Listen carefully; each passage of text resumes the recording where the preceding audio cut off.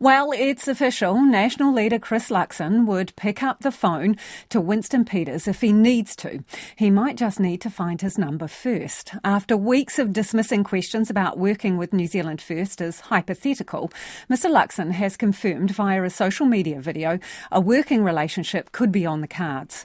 Recent polls show National with a lead over Labour, but it's not a straightforward path to power.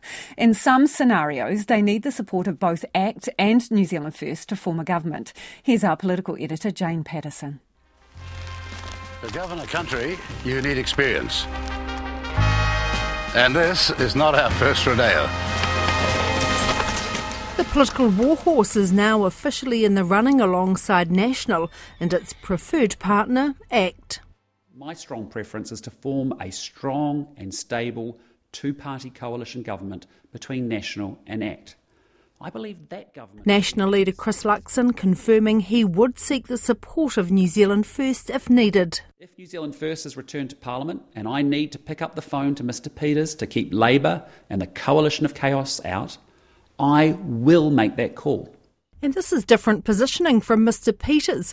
In past elections, he's kept National and Labour both on the table. In the end, the voters of this country, dare I say it, that's the reason why we're backing the rules everywhere, will decide this issue, not politicians, and most certainly not the media. But in 2023, he continues to rule out any kind of support for Labour. No, I'm not going to go down the pathway of racism and division and separatism. Chris Luxon was out and about in Matamata today, fielding more questions about this morning's announcement. It's not my preference, but my choice is actually if it's another 3 years of this malarkey, which the country cannot afford or tolerate, then I will pick up the phone to Mr Peters. He says they've had a bit to do with each other over the years. We've caught up for the odd drink over the number of last few years from time to time. That's about it.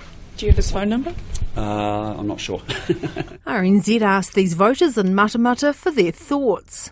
I don't think we need him. I think he's too disruptive. I don't mind Winston. As I say, I think he's probably a very, what I call a true politician. They will keep each other at a certain, to account. That is always good, I believe. Labour leader Chris Hipkins reiterates his position of not working with New Zealand First on principle, having first been ruled out by Winston Peters, predicting trouble on the other side. It will be a recipe for instability. It will be bad for New Zealand's economy. It will be bad for the country overall. Ultimately, voters are going to make that decision. ACT is in a scrap for votes with New Zealand First, with leader David Seymour playing up the positive. The strong preference is that we want to have an ACT-National coalition. Not so keen to talk about a potential political bedfellow. I always keep the options open, and I'm aware of that there's various parties that are trying to get into Parliament and may succeed or may fail. It's shaping up to be another big week in the campaign. Newshub has another opinion poll out tonight and then a leaders' debate on Wednesday.